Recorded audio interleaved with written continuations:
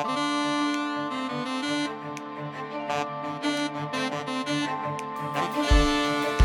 and welcome to the Kingdom of Thirst podcast. My name is Abigail Kelly and I'm here with Mel Go. How are you doing today? I'm good, thank you. Thank you for having me. Okay, so what do you do? I think I know what you do, but what do you like to do in this romance world? Okay, so I am a writer. I've been a writer of romance for coming up to, I'd say, about 7 years now. I started out in fan fiction and then moved into memo romance. And I've been writing that not super prolifically like some people do in the genre, but, you know, steadily. Yeah. I've branched out into reverse harem with a side of crime, because really crime novels are my passion.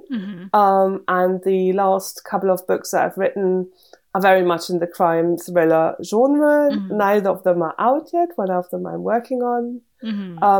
And to, you know, keep myself afloat with the writing, I continue to write memo romance. Mostly now, I think I would be a historical memo romance writer, because the contemporary field is quite full, and I find my niche. I'm very comfortable in research, so I do a lot of that. Yeah, I read The Valet the other night, and I loved it. It was thank you. so tender. so tender. I didn't expect, I don't know, I guess I don't expect usually from period romances to be so, I think they tend to get bogged down by being in a period, right? Like they tend to like kind of, I don't know, campy's not the right word, but they really play up the setting. Lots of tropes, and sort of it's almost like they use the setting as it becomes its own thing, and then it becomes all about the setting. But I think my writing, I always try to make it, obviously, because romance in particular, it's about the characters.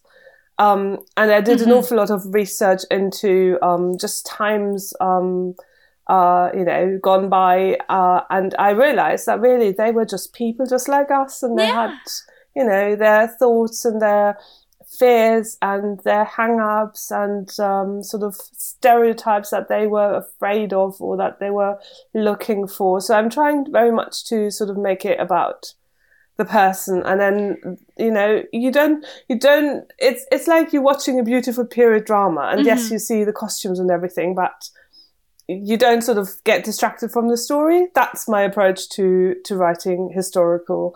And because I do love research, I know so much about it, and I try to know as much about it as I can so that I feel really comfortable with it.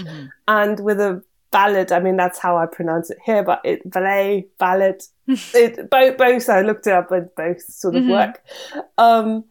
I am very familiar with Downton Abbey, so it was a bit of a sort of, you know, what do I write before Christmas? What can I sort of write without having to spend half a year just on the research? And I basically just wrote it like I would watch a Downton Abbey episode where all the stuff is there, but I just sort of write the story first, and then, you know, sort of hope that the rest makes sense to people, basically. Well, you definitely, you're really good at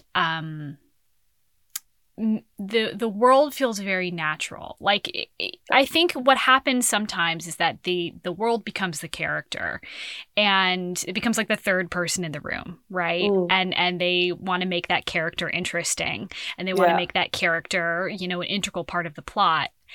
And also, you've spent 2 months reading nothing but descriptions of drawing rooms and sitting rooms and kitchens and costumes and what cars they drove and what the horses, where the stables were, and all of that. You want to put some of that in, because otherwise, why did you do it? And the point is, of course, you did it so that you're comfortable with it, so that it just becomes, it's natural. You live in that world and you just tell about that world, but it's just there. It's not the point is not that it's a different time. Yeah. If that makes sense. The point, I mean, and particularly in romance, right? Like, why do we care? Well, it's the people, it's the relationship, it's the it's the longing and the tenderness.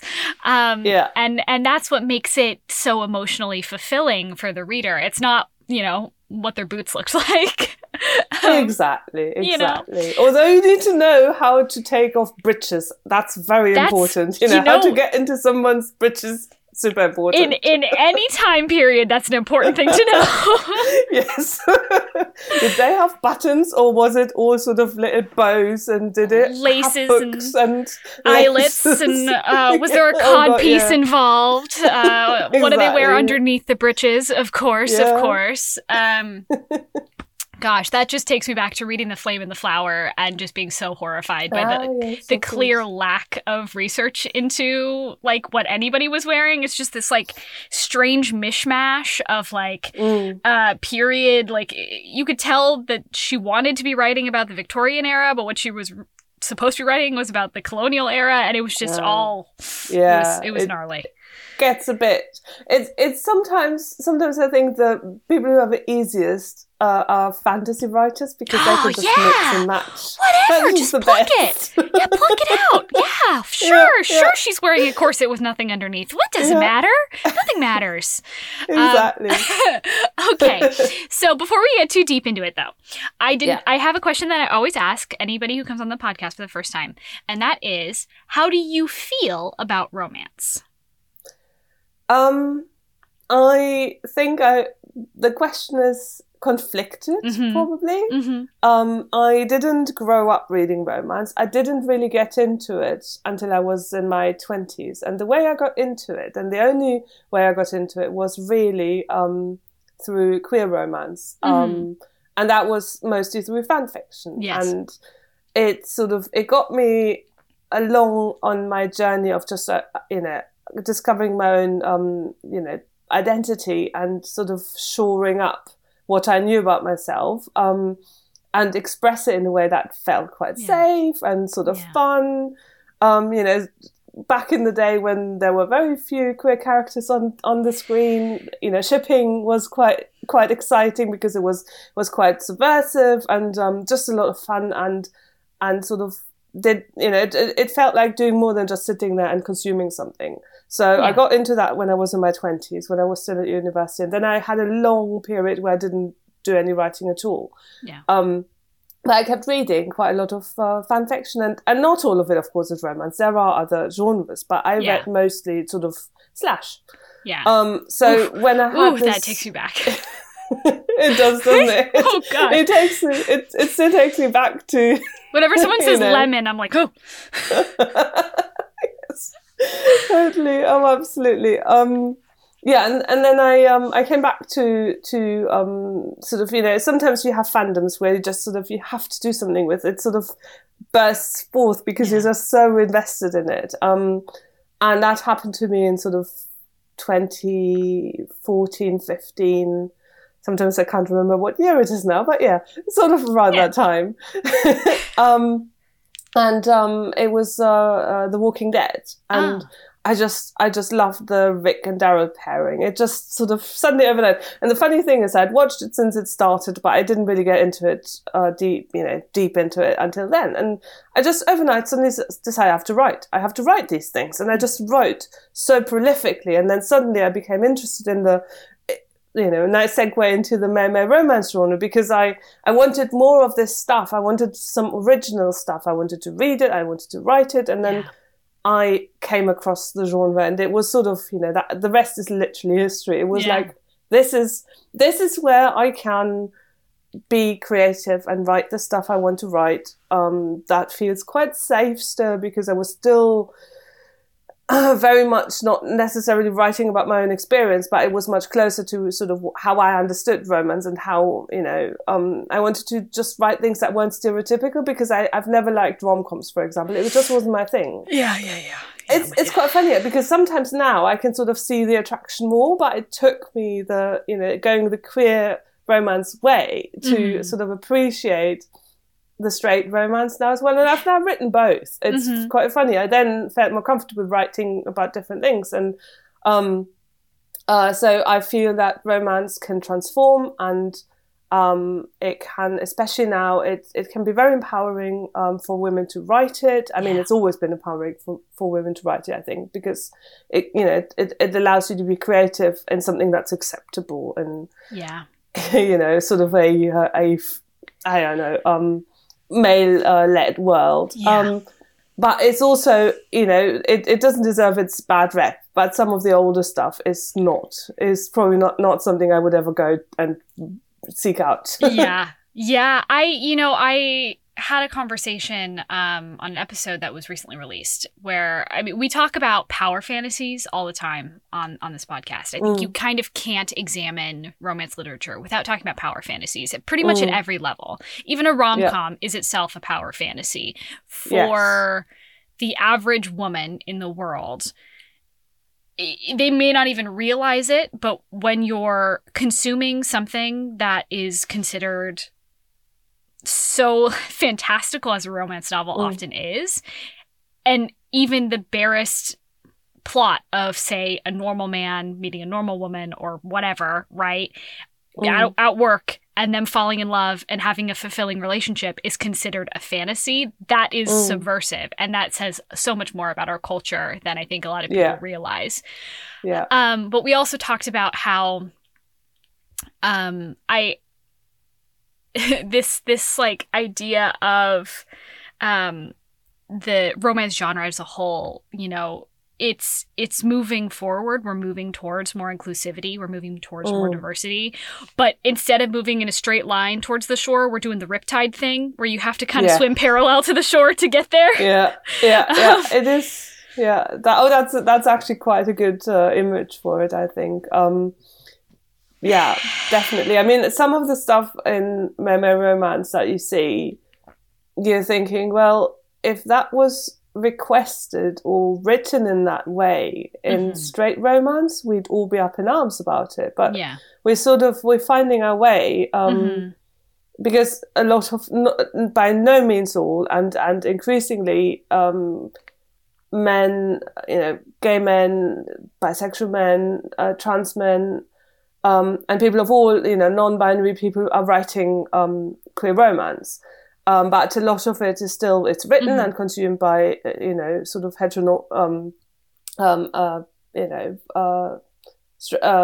straight women who identify as straight. Let's say.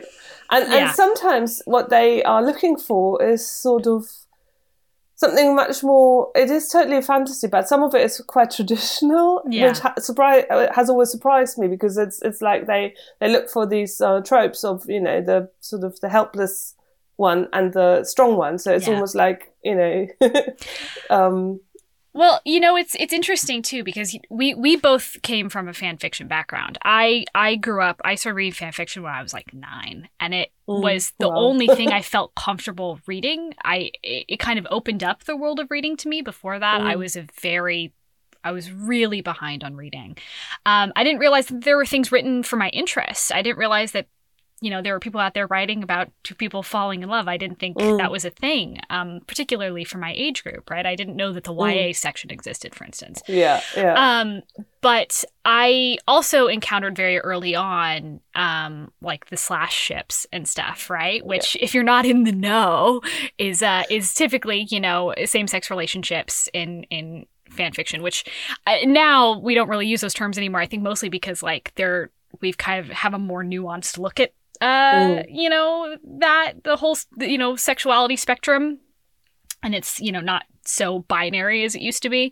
Like bisexual men in fan fiction, that was like not a thing for a very long time. I was very much because I identify as bisexual, and that was always the thing for me, that I would write my characters it's not an agenda, but it's just, there's just so much more than just, like you said, these two things. You can, and I think, millennials and Gen Z now, they know all of this, but we didn't, No. I'm a very, very young Gen Xer. So, and millennials are so much further on than I was in my youth, and just sort of talking about these things. But for us, it was still all very confusing and pre-internet, a lot of it. And so when it's very understandable that you sort of come into this and you think, oh, thank goodness there's something out there that sort of feels more like me. Yeah. And then you transform it even further. I think that's sort of what I've seen happening over the last 20 years. That it's out of this, there came this confidence that, yes, it's okay to write about two men together or two women together, but what about all the other things? You know, it's still not exactly what I'm feeling, so I'm going to write it and I'm going to talk about it. And then sort of, you know, pop culture caught up with this, and the rest of the work caught up with us in the, you know, the world around us, not the world as a whole, obviously, but because of what came before. And that's, for me, that's always been sort of, I mean, there's lots of bad stuff that went on in fandoms generally, but so much of, you know, the being who, you know, as now being over 40, I can sort of say, well, a lot of it is because the people I surrounded myself with, and it wasn't just the fan fiction, but it was also just the nerd culture that, you know, the sort of finding people who did not, whose idea was not to, you know, get married, have children, but who actually enjoyed, even as adults and young adults, you know, watching all these shows on television and just being involved with this stuff and dressing up and going to these things and being on the computer, because I was on the computer all the time, and all my friends at university, they didn't understand it because it wasn't a thing at that point. And so I just sort of, I found my people there, and I can now see that these people have gone out there and created amazing stuff, you know, original stuff, and not just sort of derivatives, which, you know, I'm not poo-pooing fan fiction at all, but, you know, it's just grown and blossomed and become this thing. Well, fan fiction is itself, it's a safe, generally, proving ground for developing skills and to pursue interests that are otherwise maybe not as... I mean, it's really hard. Like, I'm trying to, like, imagine being a person who reads a book and then goes, yes, of course, I will now write a book, right? And doesn't have some sort of middle ground, right? We're like, yeah, maybe I'll put a story online, and oh my gosh, like 4 people liked it. That's amazing, you know? I know. I'm exactly the same. I was like, I've loved books ever since I was little. I mean, I apparently, as soon as I could do the alphabet, I could read. So we learned the last letter, and then the next day I was reading things to my dad, and because I've always been so drawn to it, but I've always been quite scared of it as well, to sort of try it myself. And then I wrote fan fiction long before I knew that that's what it was, and just for myself, and I never showed anyone. And then, of course, the internet came along, which is great. But to sort of think, oh, I could write a book. That would have, even when I was in my 30s, I'd never sort of thought that. I only started thinking about that once I'd done. And of course, people come to it in different ways. And I think a lot of people come to it sort of, you know, writing short stories or reading about other writers. I think that can be quite inspiring as well. And some people just write, they're 9 years old and they write a book. And some people have confidence, Mel, and I don't, it's not me, but some people do. No. Yeah, exactly. It's totally not me. And my confidence grew with, you know, my likes and my kudos and all of that, definitely. Oh man, it's so funny too, because like I was only on fanfiction.net for ages, right? And so you only had like the favorite count and the review count. Ooh. And now all these kids are over there getting like kudos and being able to like organize by likes and stuff, and I'm over here like, I don't know how any of this works. I know, and now they're on Wattpad and these on Scribd, and they get paid for it, and I'm like, what is this? Why can't I do this? Patreons for fan fiction? Are you kidding me?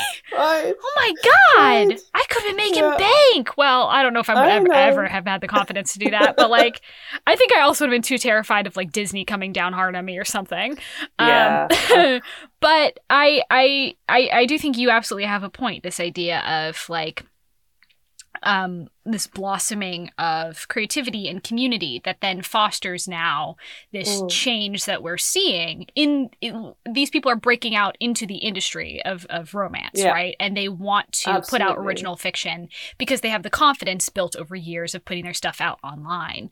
I know that N.K. Jemisin, like, she still writes fan fiction, right? Like, that's I mean, even George R. R. Martin still, he wrote quite famously in someone else's universe. And of course, now they make big bucks with it. But I think that's just great. And I mean, N.K. Jemisin, she is amazing. She's just, oh my God. I read the first book because I sort of put it off for a long time because I thought, oh God, it's 3 books and they're quite long. They're hefty. And then they're hefty books. The first one was on sale on, for 99p and on Amazon because I read almost all of my books now on Kindle. I thought, I just get that. And I started and it was like literally, oh, wow. Got the other 2 books straight away and I just read them because that was, you get into that world. And if I was still, sort of doing fandoms like I did, then that was totally be a book fandom for me. Absolutely. I'd just be so into that community. Unfortunately, I don't have as much time now, but I was just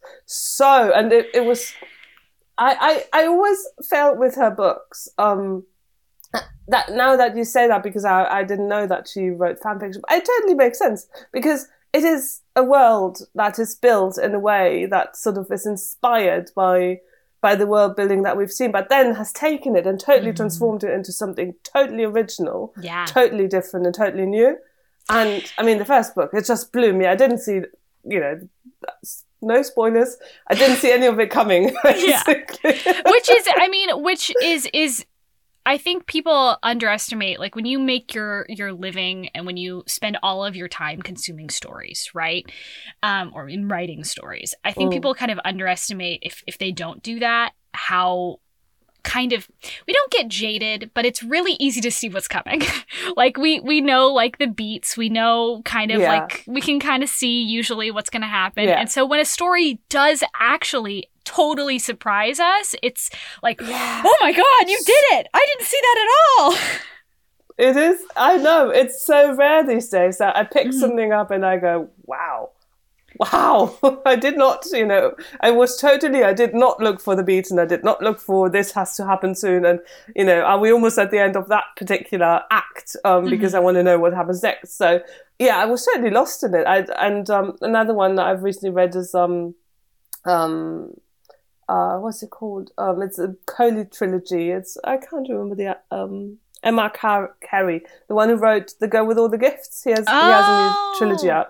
Oh, I didn't know that. I just loved that. I thought it was great because the voice is original and it's very different. So I love that sort of thing. As a writer, if you can take me out of that mindset of me reading because that's my job now, kind of, to I'm just a reader enjoying your story. That's just if you can turn off my internal editor, like you've done it. Exactly. I struggle with that because it's not like malicious, but I read thereabouts like a book a day essentially. Wow. And and I a lot of times self-published authors, particularly these indie authors, they get an editor.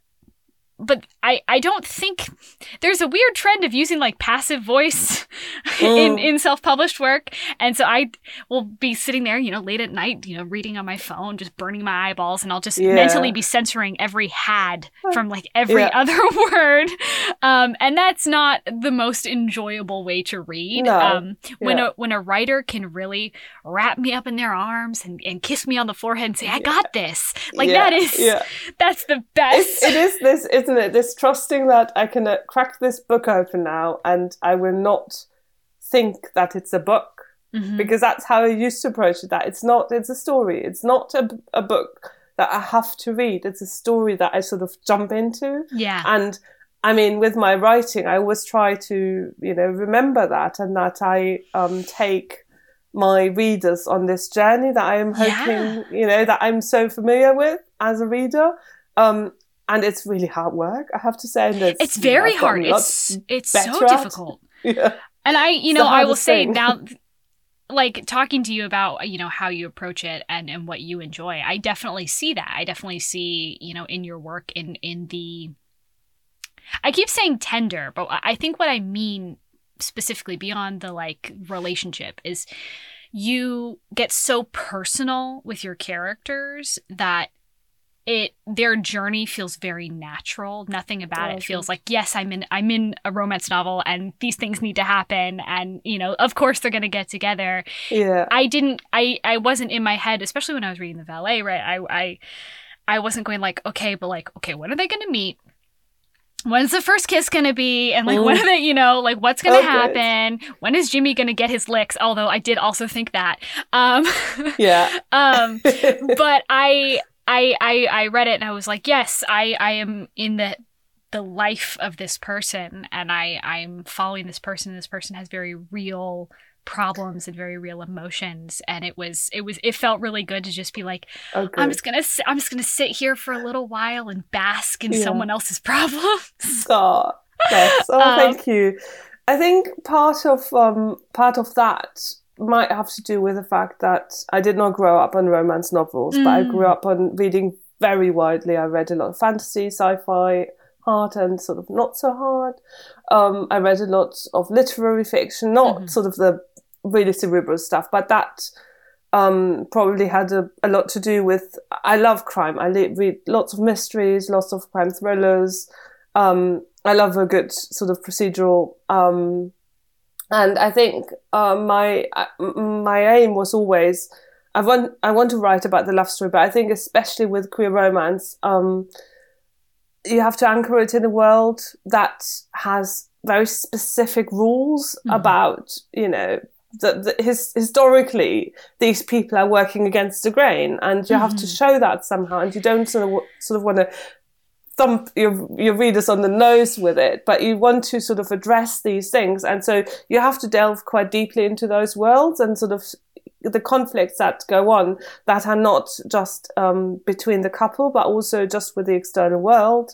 You know, all the prejudice and the homophobia and the just what was it like in those days, just living in those days, just surviving in those days. And I'm currently writing my first, just because I always like to, I'm not very good at writing tropes and I'm not very good at sticking with genres, so I just write what I love. Yeah. And I'm currently writing a book that is, for the first time, it's not at all romancy.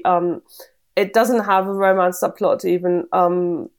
I mean, it does, but it's very much on the side, and it's quite sort of heteronormative when you look at it, but it's about women. It's very much a sort of focusing on the, you know, the same things that I've learned and that I've built up to, really.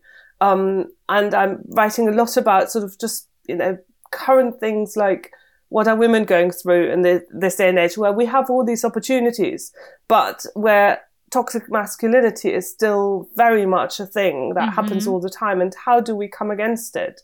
And how do we, you know, how can women support each other and help each other through it? And at the same time being a crime novel, so I have to put all of that in as well. But I think I could come to it because I'm not and I do love a romance, don't get me wrong. I do love a romance that's very much just, you know, two people have fallen in love and, you know, we follow them through how they get together and how they have their happily ever after. But for me, there's always this other bit that I want to explore. And I don't think, again, this is a learning process that, you know, I was inspired to write and encouraged to write through the fan fiction, and now I've been learning the ropes with the things I've been writing and building myself up to these much more involved stories, because I've always done the research and I now have the confidence to sort of go, okay, well, I know how to do the research and I know how to do the, you know, how to structure the story. So I will take all of that and I will not forget that, you know, we have love in our lives, but we also have all these other things. And the other things for me in stories are super important, that we have mystery and excitement and a bit of danger and all of that. Well, I think, you know, it's a matter of building up your toolbox, right? Like we start out with like a hammer, right? A hammer and some nails. and that is the words we know how to make, and then maybe what we like to consume. So if you know how to make words and you like to consume fan fiction, you start there, right? Yeah. And then slowly over time you add a saw, you add some glue, right? And until you have like a full kit. And then once you have your that, visuals. I cannot just say your visuals are amazing. You totally, that's exactly it. That's it. you know? And once you have the kit, you can build a house. You could build a swimming pool. You could do whatever you want. You have the skills. The skills don't go away just because you decide to do something different. Yeah. And that's a superpower, right? That's amazing. And I think if you are not a creative, which most of the people who listen to this podcast are some form of creative. We have fantastic listeners, all very talented, cool people. I think it's hard. It's hard to see transition. It can be hard to accept when someone you love decides to do something different. With authors, I think there's this sort of readers tend to have a feeling of ownership over what they're doing because they care. And that is its own thing. But I think there's never any sense in limiting yourself to just one thing. And I think that once you've built that trust, and I would trust you to write a just absolute bang up thriller because, I've read your books at this point. Like I know you could take me there regardless whether it has romance in it or not. But I think that it's really good to see authors who are not afraid to branch out even when what they're expected of is one particular I think thing. It's coming back to this. It's slightly transgressive and transformative because I know. I mean, my self-publishing is very much still on the side, and I have a day job, and that I need to pay the bills and all of that. So I've not really sort of had to double down and just write the things that sell really well. So I've been in a way it feels quite lucky that I haven't had to do that because I think I'm still very much finding my voice. Yeah. I've built my skill. I've had fun learning these things.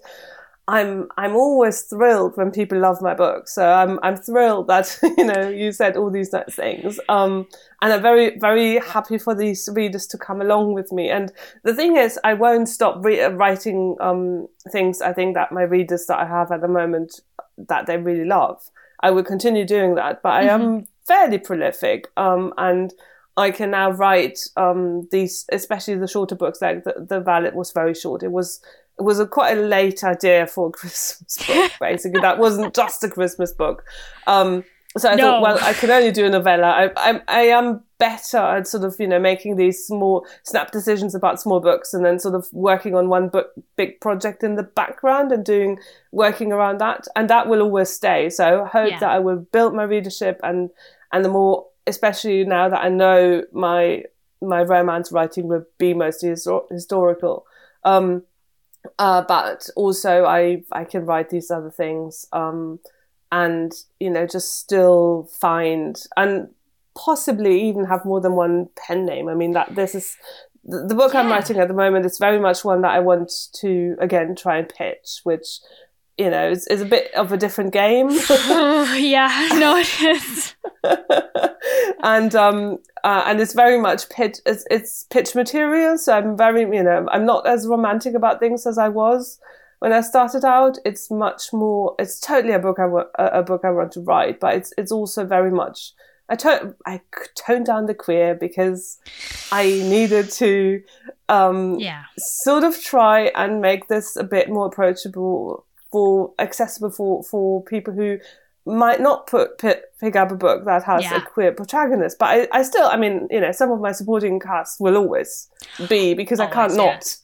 But I mean, it's the world, right? It's the world we live in. It's exactly. Yeah. It's a world, and I'm trying to be as true as I can to this world and also to my own sort of experience and the things that are important to me. But it's very much, it's a business decision to write a book in this particular way. Yeah. Whereas the other business decision is to, learn to write faster so I can do more of the, the sort of Slightly shorter romance, historical, that's one part, and then the other part will, and then eventually one day I'll be rich and I can just do whatever and write whatever I like. and I'll be pitching your book in the bookstore. Oh, bless you. Absolutely. I think that is,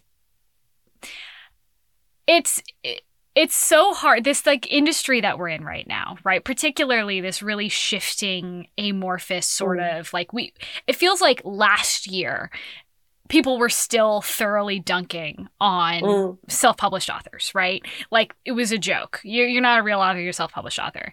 Yeah. And it wasn't last year. It was more like, 5 years ago, more or less. But it's sort of, it feels like that because it's sort of, you don't see it when it's happening and suddenly you get there and you think, hang on a minute. Well, people are doing this. This is a thing. Exactly. And you're absolutely right. I mean, it's still, of course, lots of books are thrown onto Amazon every day and sort of vanish without even making a sound. Into the abyss they go. But on the other hand, there are all these people making absolute buck on it. And it's just and the that books are sweet cash. Like so much cash on this. Okay, one of the podcast favorite and reoccurring star, Ruby Dixon. I don't know if you've heard. She must have, well over 100 books at this point. She puts out a full-length novel, I think every 2 months, more or less. Like she has like 5 on the burner at all times and just keeps churning them out. She has this huge sci-fi world and like all these different series and stuff that all kind of interconnect. And like the amount of money this woman must be raking in is absurd. On the other hand, though, if the wider cultural impact still remains in the hands of traditionally published authors and traditional publishing houses. I think I to this day, I still have not gotten a request for a self-published book at the bookstore window. It's weird, isn't it? Because I know these people are out there and I see them making a good living and it's the same like in the traditionally published worlds. There are some star authors who make a lot of money, but there is also quite a sizable mid list. I mean, when you start talking, a lot of my author friends are very much, they're quite either it's a comfortable sort of sideline income or it's what they do and they pay their bills. Oftentimes sort of, people who are fortunate to either have paid off a house already and so they live fairly cheaply there, or they have a partner who makes quite a bit more and they're building it up. So you've got a lot of those people. And then of course you've got a lot of people who are trying it and good for them. And I want everyone to be able to do this. But these two worlds don't meet. And also these two worlds very few readers seem to be moving in both worlds. There are readers who are exclusively reading self-published authors. And I mean, I read both because I also think it's that's my job. In a way, it's my job to just sort of, but when you go to things like the London Book Fair, I have one writer friend, she's called Nicola May, and she had the #1 bestseller on Amazon for 12 months straight. It's called something called Huckleberry Bay, and her book did so phenomenally well that she made a splash in the sort of in the industry. But that never happens. And of course, there was a lot of hustling. She had to talk to an awful lot of people, which a lot of writers, I get sweaty. Oh, God. I have to talk to me person.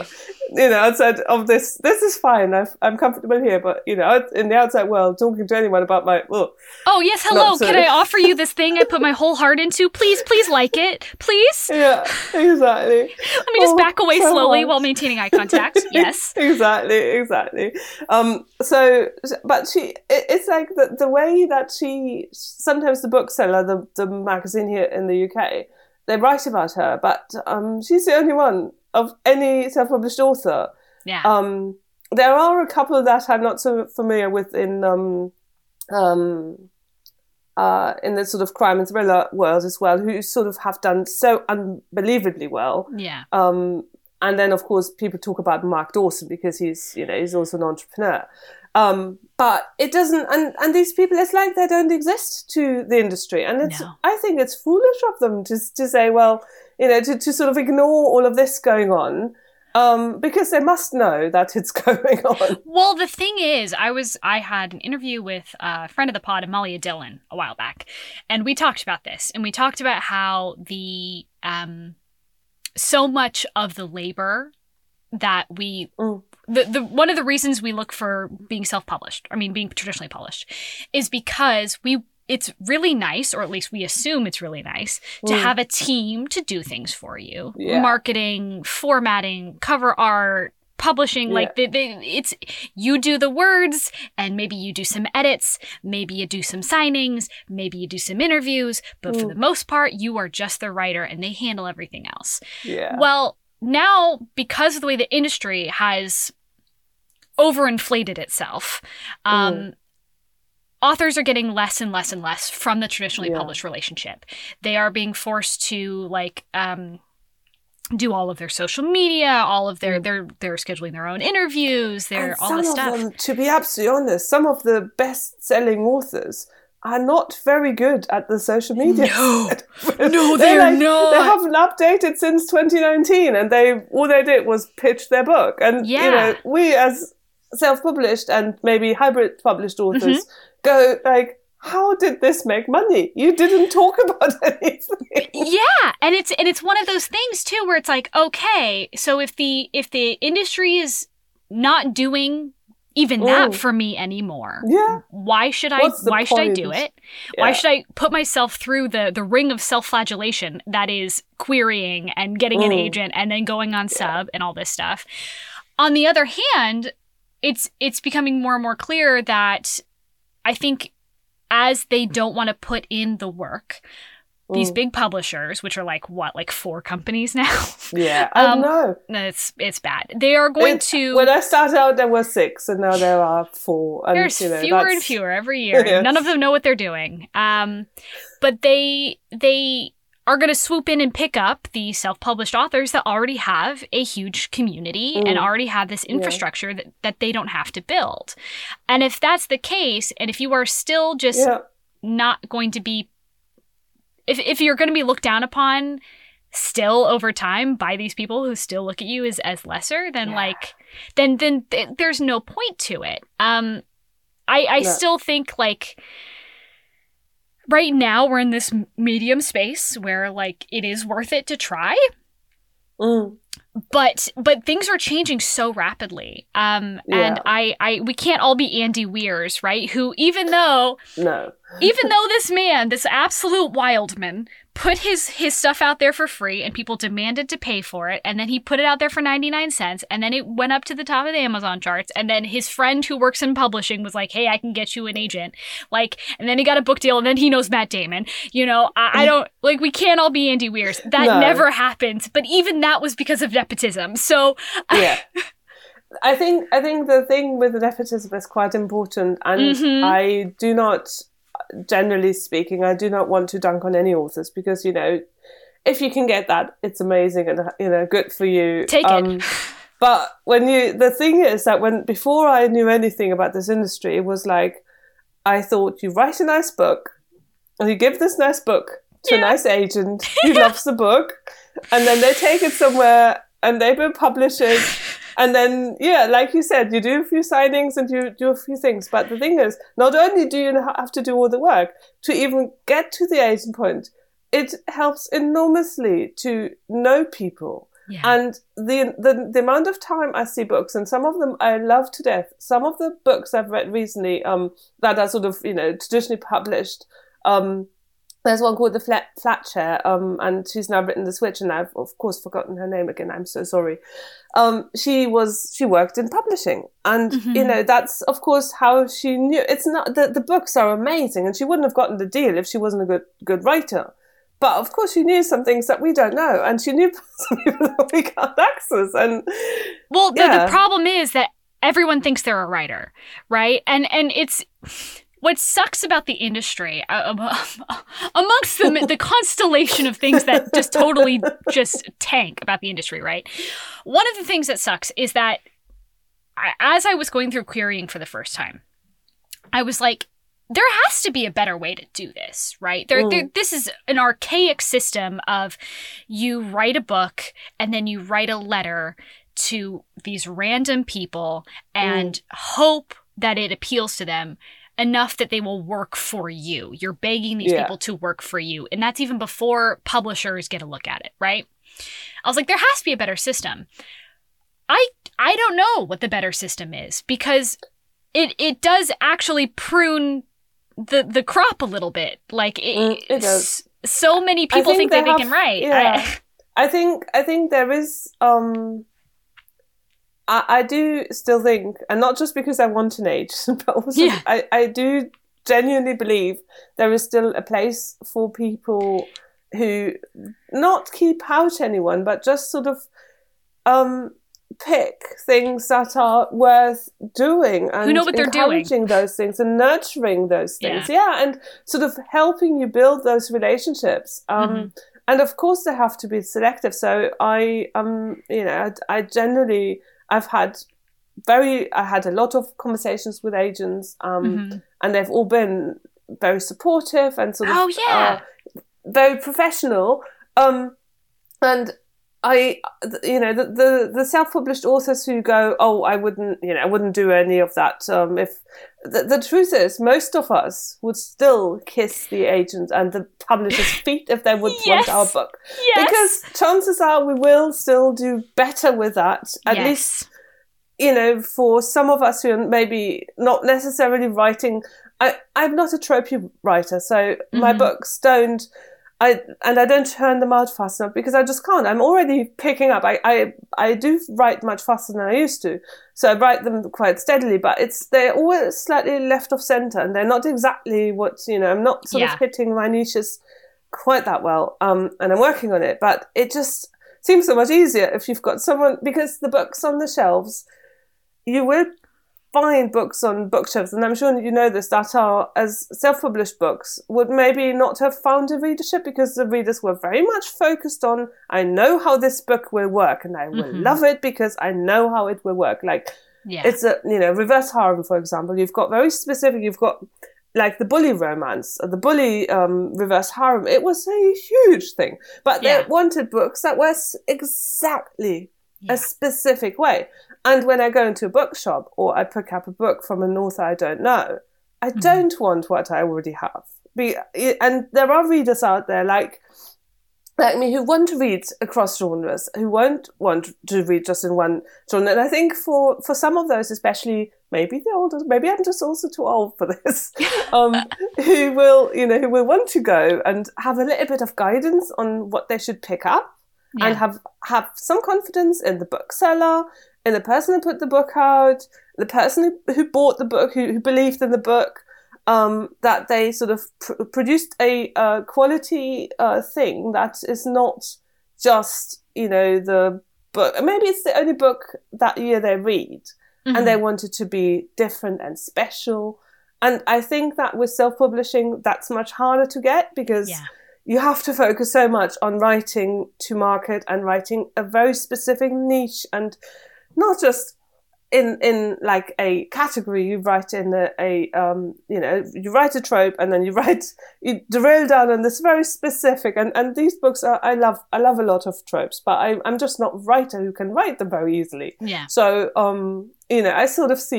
I probably see both sides, and that's why maybe I'm also just deluded that I will one day find an agent who loves me and sell all my books. It's really hard because also you never know what's going to hit, right? You never know what is going to... It's one of those, like... You may not think that your book has a niche until it gets into somebody's hands, and boom, it's the exact right flavor. You have to create a new niche, and that happens all the time. That people literally, I mean, the bully harem thing didn't come about, somebody must have thought, this is amazing. And then they must have told somebody about it and said, this is amazing. And then suddenly lots of people thought it was amazing. That's, of course, how this also happens, but you can make that happen. So you have to sort of... You just have to write. You just gotta... just write what you love. Yeah, I mean, and it sucks that that's the answer, right? Like, but they're really, as writers, we only have so much under our control, and that is actually only just what we write. And that's it, right? All you can do is create something to the best of your ability, wholeheartedly. I don't think you shouldn't fall in love obsessively with everything you do, but you should care. And that's it, right? If it doesn't work, I think you should know when to put it aside and do something new. Like I worked on the same book for like 5 years. I rewrote it something like actually like 10 times. I'm going to be kind and say like 7, but really it's like 10. When we were young and innocent and thought that that's how you write. But I was, you're like, this is one good idea. I need to, I got it. It's only going to happen once. I need to just keep doing it until somebody wants it. Right? That's actually not how that works, it turns out, but here we are. But I say I went to college of writing bad books. Like writing that book 10 times taught me how to write a good book twice. I think there's something to the first book, and everyone's journey is slightly different, but I think all of us, when we write the first one that sort of matters, nothing will ever take that long again as the first book. No, it won't. And, for better or worse. We won't love anything as much as we will love that first book either. I think because we will recognize and learn. Certainly for me, that's true. I will have an idea and some characters that I think they are going to work really well on the page, and I will care for them deeply, and I will think, they're a bit crazy maybe, and I will love them for it. But the first one and the first time you sort of have this, you think this is the only good idea I'll ever have, and you sort of get a bit more practical about these things, a bit more businesslike about these things, and you think, well, yes, I've got these great ideas, but in order to make them, I can spend 5 years and rewrite this book 10 times again, and I don't think I could write like that anymore now, taking so much time over something. But I think that had a place in the process, certainly for me, to learn what kind of a writer I am, because that's a huge thing. What kind of a writer are you? What's your working process? How do you relate to your characters? Where do they come from? Where do they go?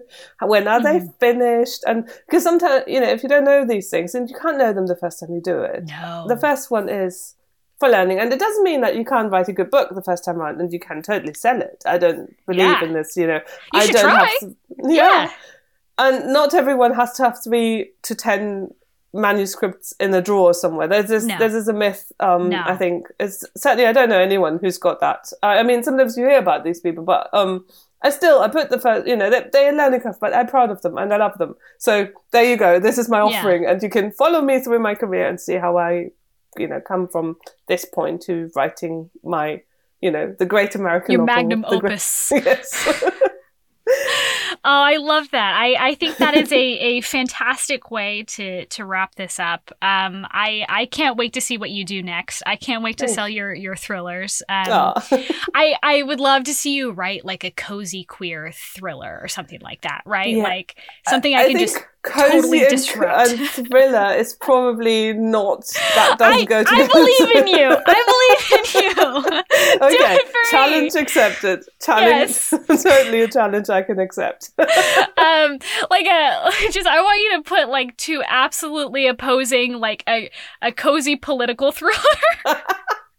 That sounds great. After the 4 years we had, anything's possible. Couldn't you just say like it's a God, what would it be? A small town council feud blossoms into a beautiful queer romance as they try and figure out who's going to fix the potholes. That sounds like something I'm sure, and I can also write in lockdown. That makes it slightly, upping the stakes a little bit and making everything really hard. And there's a pandemic going on. We need to save the world, but we need to do it all from our living rooms in this little town where we still haven't fixed the potholes. Sounds great. We can write that one together. Beautiful. I'm here for it. Well, this has been absolutely fabulous. It's been so much fun. It was fantastic talking to you. Thank you so much for being on. It was just wonderful. Thank you so much for having me. And sorry if I talked over you half of the time. No. That's why I love doing interviews, because you're supposed to talk. If usually it's me, and normally I get to just sit back and relax and just have a great time. This is fantastic for me. This is a break. Okay, so this is the Plug Zone. We're here. Mm-hmm. Please tell me where I can find your work. Tell me where I can read, what you're up to, what you're going to be doing in the future, what we should look out for, whatever you'd like. Okay, so my self-published books are all on Amazon because I have them in Kindle Unlimited. I have one book called A Leap of Faith, which is with a small and very lovely publisher here in the UK called Red Dog Press. They are amazing and they love my work, so I love them. So you can get that on Amazon as well. I'm on social media, on Twitter, where I mostly just follow conspiracy theories, debunkers, because that's sort of kind of related to the book that I'm writing next. I'm on. I've got a book recommendation for you then.